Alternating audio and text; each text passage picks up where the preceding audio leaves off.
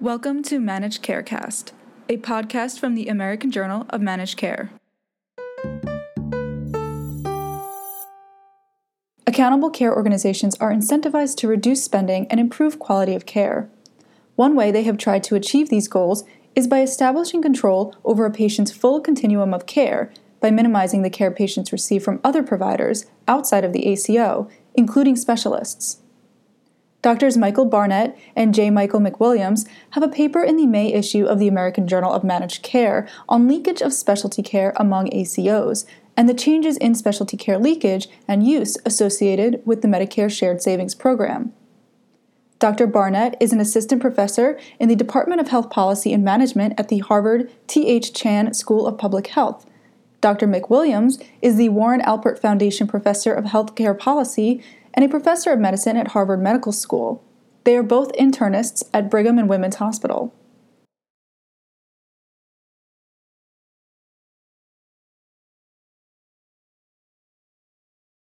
What have been the findings about how successfully ACOs have reduced spending and improved performance on quality measures?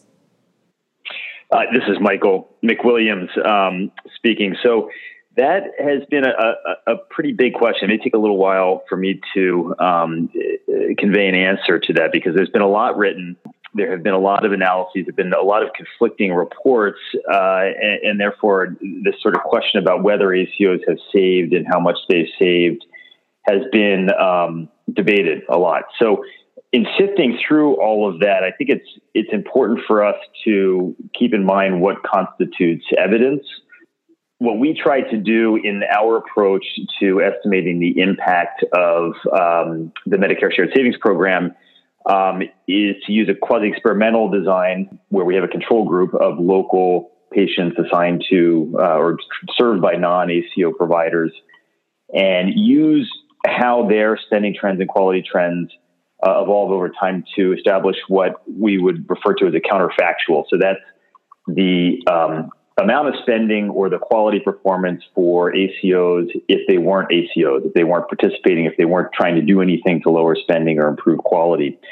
So I think it's really important to pay probably more attention to evaluations that attempt to try to establish a counterfactual, because a lot of the reports and commentaries have been based on analyses of ACO spending relative to the financial benchmarks which CMS sets.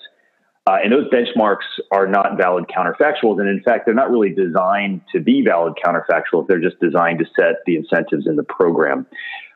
So while analyses of those data suggest that the program has probably caused a net loss to Medicare, what our group has found, and I think what other researchers have found as well in using more rigorous evaluations, is that ACOs have achieved spending reductions. They are modest, but I think they're meaningful, and notably they've been growing over time. So as ACOs participate in the program for longer periods, the savings grow, which suggests learning effects, evolving sort of stronger behavioral responses. And they do constitute net savings to Medicare, so it's after subtracting out the bonus payments that Medicare pays to the ACOs.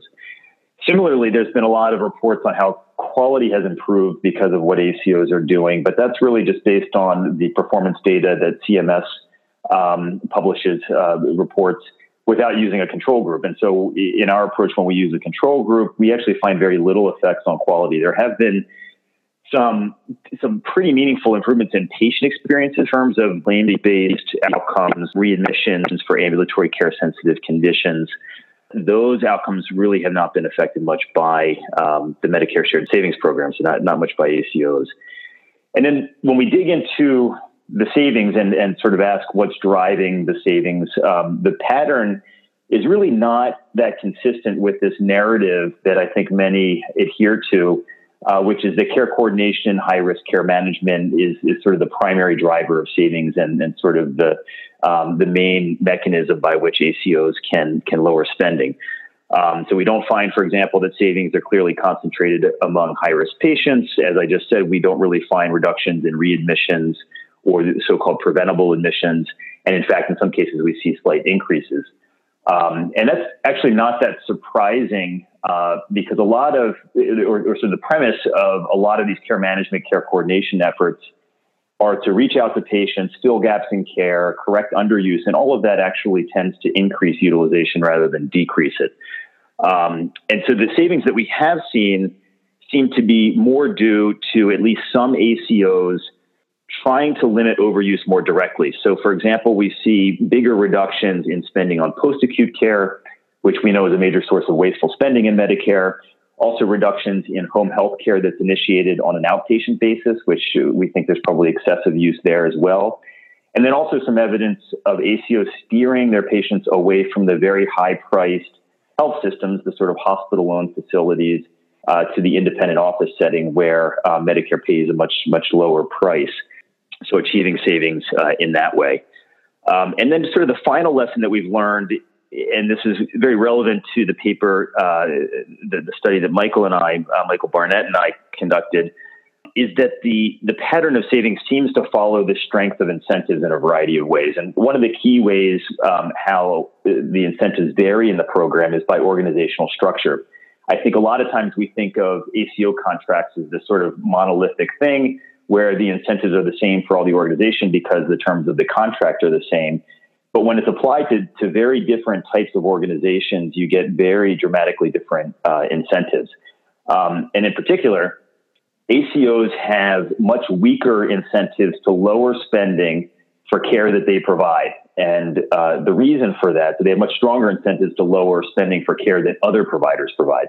And the reason for that is that if an ACO reduces spending on something that they provide, any shared savings bonus from that is going to be at least partially offset by the lost fee-for-service profits they would get by providing the service. And so the smaller ACOs that actually provide a narrower part of the spectrum of care have stronger incentives to reduce spending than the bigger health systems. And another reason for that is the bigger health systems provide a lot of inpatient specialty care to a lot of other providers' patients, so other ACOs' patients, for example. And so if they rolled out systematic strategies to lower spending across the board, that would spill over onto a lot of the sources of specialty care and inpatient revenue that they have, and that would constitute pretty major losses. And so that distinction is something that becomes quite important, motivating the way that we conducted our study on specialty care. So sorry for the long response, but there's been a lot going on, and I think it's sort of important to lay out this sort of debate that's been going on. Yeah, that's a good summary because there have been conflicting reports about whether or not they are saving money, if they are actually improving quality. Obviously, there's organizations like the National Association of ACOs, which feel very strongly that ACOs are saving money. So your paper focuses on ACO leakage, which is when patients receive care from providers outside of the ACO. What are ACOs trying to accomplish by reducing that leakage and specifically controlling specialty referrals? So this is Michael Barnett. I'll take this question. So this is a great question because I find that often in seeing the rhetoric promoted by consulting companies, delivery systems, just sort of out there on social media, often leakage is viewed as just something that is inherent good to try to fix. Without really questioning exactly why that is necessarily. I think what this comes down to, particularly for ACOs in the Medicare program, is that Medicare patients are basically free to see whichever providers they want. They really have a national provider network. And so, but for the ACO program, Medicare patients still need to be attributed to a health system, which may or may not be something that a Medicare patient is really all that aware of or feel like they have any particular loyalty to an ACO. And so it's really pretty frictionless for a Medicare patient to see whichever provider they want and to remain loyal to an ACO or not. There's really no barrier there.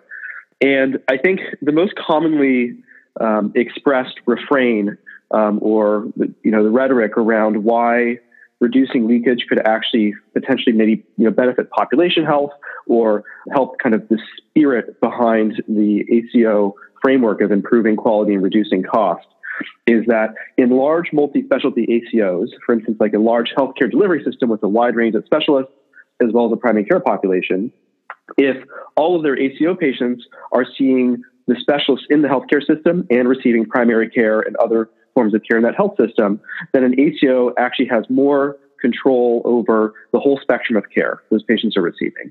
That actually, their specialists and their PCPs are aligned with ACO quality improvement and cost reduction efforts. And so with less leakage, the ACO incentive is sort of spread across the patient population most effectively, theoretically. But I think another less altruistic goal, which is I think probably more important and much more realistic, is that if ACO patients get care outside the ACO from a specialist, then they lose that revenue, right? They just simply lose fee-for-service revenue.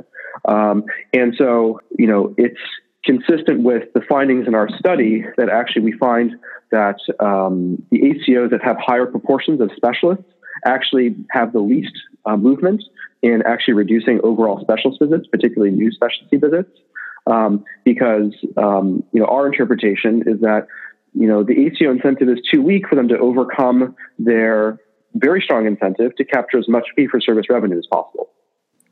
And in your research, what specifically were you analyzing to determine how patterns of specialty care use were changing within Medicare ACOs? So this is Michael Barnett again. Another good question. So sometimes it can be pretty easy to get very disoriented in trying to analyze this stuff because there are a lot of ways to get confused about thinking new versus old specialty visits and inside versus outside ACO. So let me try to just present it very simply without getting too much into the weeds. Basically, we assigned patients to an ACO, and we also assigned providers to an ACO based on where the majority of their care was received or delivered. And then we, given that everyone's assigned to an ACO or not, we look at patients and say, how much care did you get from specialists within an ACO versus outside the ACO? And leakage is really just the fraction of care that you get outside of the ACO. So in our paper, we find that leakage rates are really quite high, actually. So the majority of care that patients are receiving is large specialty care is happening outside of ACOs. In fact, another nuance that we looked at is we were also very interested in examining established versus new specialty visits. Our intuition there is that when a health system signs an ACO contract, they probably are not going to be very excited about disrupting existing specialist relationships, right? That's very disruptive to patients, tends to be very upsetting if a health system says, well, we don't want you to see the specialist that you know anymore. And we felt that ACOs, if they were going to focus on this, might actually focus most on new specialist referrals and trying to direct them within the organization or maybe just reduce them altogether. And so we clearly differentiated between new specialist visits versus the majority of specialty care that happens, which is actually established follow-up specialty visits. So you mentioned that they focus usually on new specialist visits. What have ACOs been trying to do to prevent that leakage successfully? Like, what are the tactics that they're using to do this? And have they tried unsuccessful tactics that might be the telling people not to go to a specialist they've been going to? Great. So this is Michael Barnett one more time. I would love to be able to answer this question very confidently with empirical data. It turns out that despite how prominent the concept of leakage is in kind of the healthcare consulting industry and in delivery system rhetoric, there's virtually no published research on this topic or the concept of the effectiveness of steering specialty referrals one way or another, though it's also very common in sort of the utilization management world. Despite this, though, I can talk about a few frequently used tactics. Also, Dr. McWilliams may have a couple things to add as well. The things that I've encountered in my work examining specialty care delivery, one is using technologies to try to make specialty referrals within your organization much easier. So if you can make referring to specialists within your own organization as convenient as possible, then time-crunched PCPs will often just default to whatever takes the least amount of time. And so that's one tactic that organizations take. Another one, which is an area that I do a decent amount of research on, is using electronic consultations or e-consults as a way of building loyalty among your PCPs. So the idea here is you create kind of an alternate system for PCPs to be able to query specialists about whether or not, just how to solve some specialty problem that's come up. And it's kind of a formalized, email consult, basically. That's one strategy that folks have taken. There's also a wealth of kind of enterprise software, quote unquote, predictive analytics solutions out there that are sold to delivery systems and ACOs to basically chomp up their claims data or whatever internal data ACOs have and help identify strategies to decrease leakage. These are the ones which, to me, are the biggest black box because it's mostly just marketing rhetoric and hype. And it's really unclear whether or not those work or if they help ACOs achieve their goals. And what does leakage tell us about the success of an ACO? Have we seen correlation between how well they handle that and how successful they are? Right. So, Michael McWilliams, I think if you had asked most people at the outset of the ACO programs, most people would have said we should see that correlation, that the ACOs that are the best at containing leakage would be the most successful.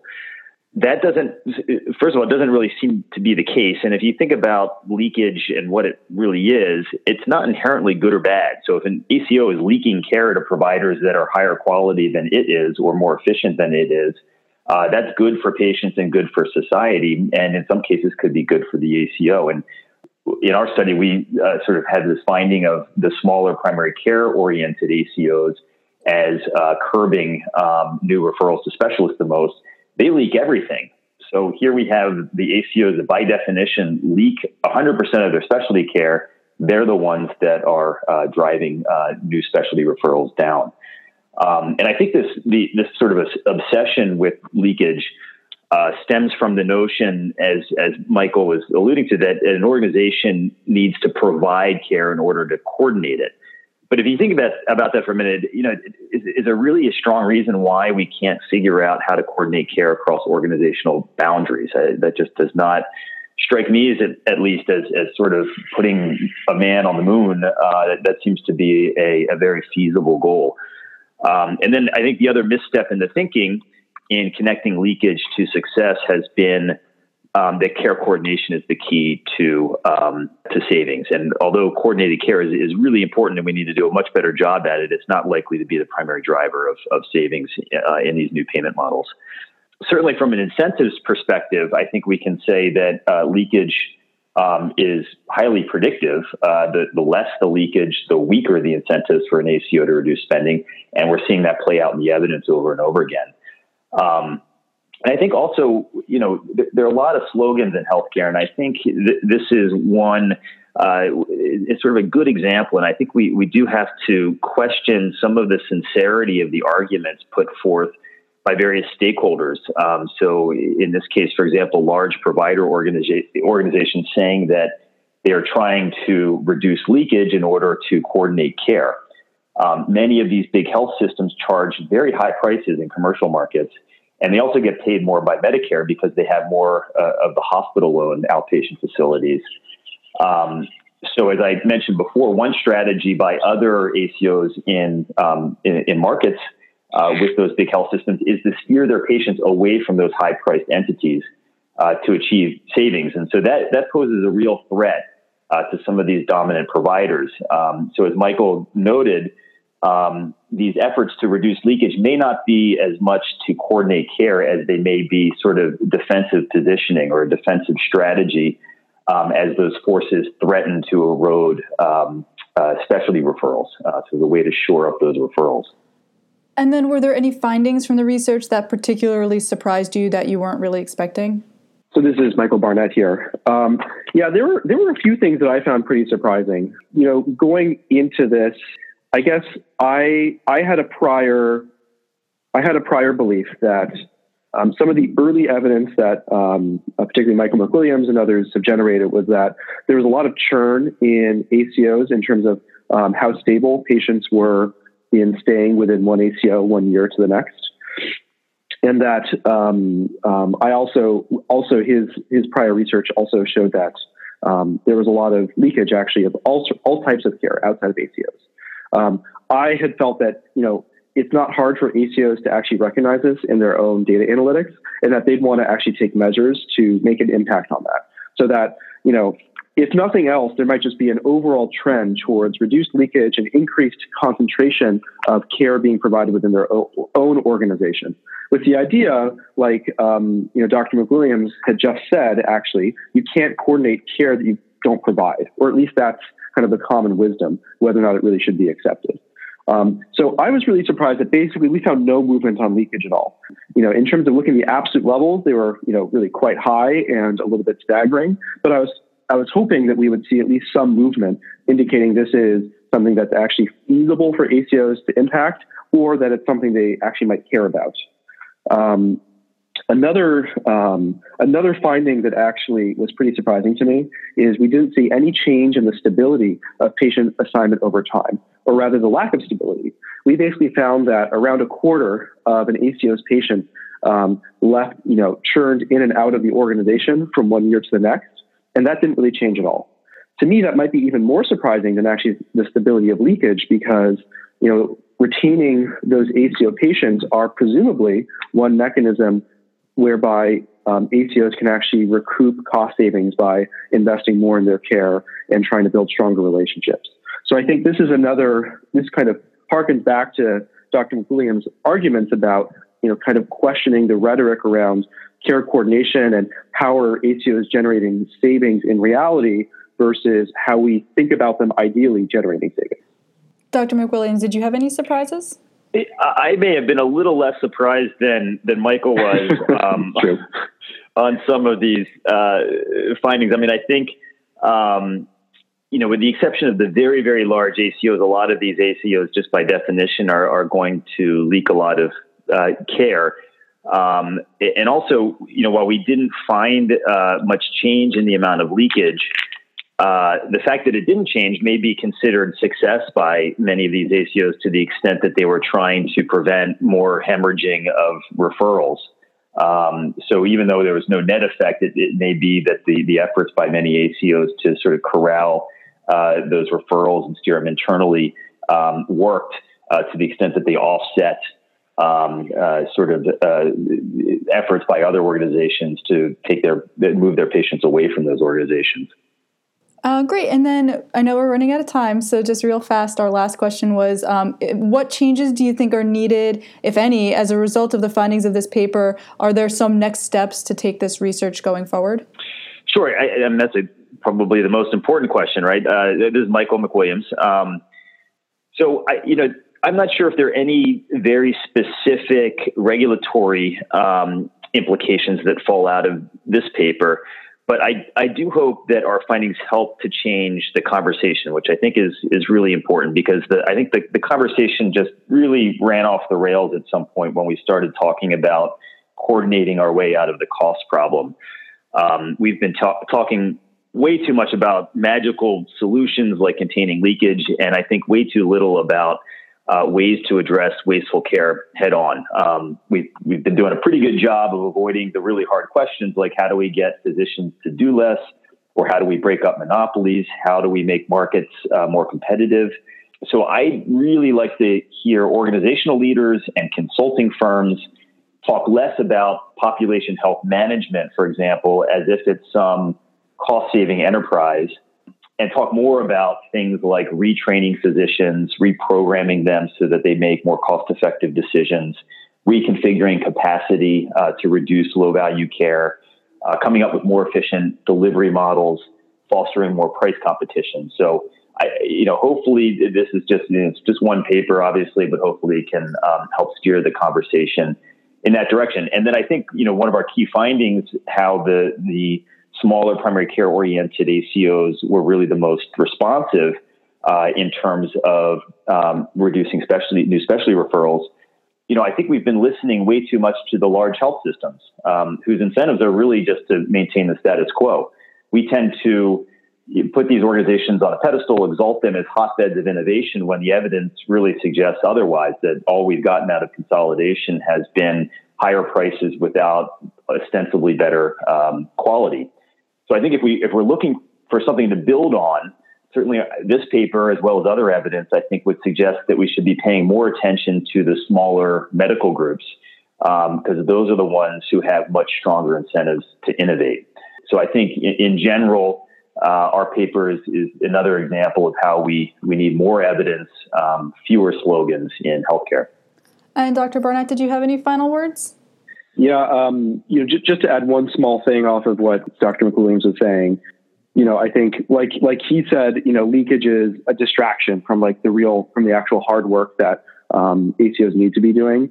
As someone who thinks a lot about specialty care delivery, I'd say also that, in thinking of specialty care delivery as a function of a health system that ACOs need to consider, the really hard work that would need to be done is thinking about referral appropriateness. And when do patients need to see a specialist? And what's the highest value? What are the highest value scenarios for people to establish a relationship with a specialist with all the downstream spending that actually implies? And that's a hard question, right? There's no claims algorithm that can easily answer that. And so, like Michael McWilliams, I think moving past this question is the only way we think of specialty care would really be a benefit to the field. Great. Thank you both for your time today. Thanks so much, Laura. All right.